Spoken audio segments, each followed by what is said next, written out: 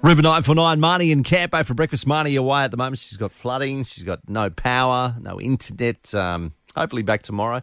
Mark Bailey, the Queensland Minister for Transport and Main Roads, joins us. Good morning. Good morning.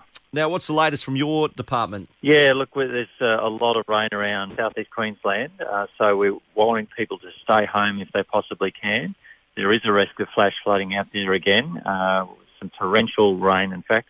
So people just have to make safety their first priority. The clean-up still continues around the area. A lot of people still inundated with water. What's your take? Well, we're not out of this yet, I think, is the key thing. So today there's a fair bit of rain, and we'll have to see what impacts there are. People need to realise that even though they were able to get in and actually do a lot of work in their flooded houses yesterday, we're not out of this just yet, and there's a bit of rain for the next couple of days. So we just need for people to understand that, keep making safety their first priority. If you don't need to be moving out about, it's best if you don't. All right, well, thank you for that, Mark. No worries. Thank you, Cheers.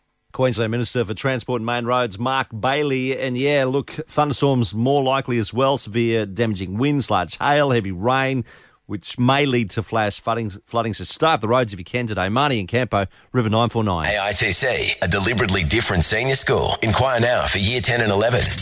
Till 9, it's Marnie in Campo on River. Then get 94 minutes of non-stop music. It's Hinksy here on River 949. I'll catch you this afternoon for stacks of music and all the local info you need. River 949 and your local Nissan dealer.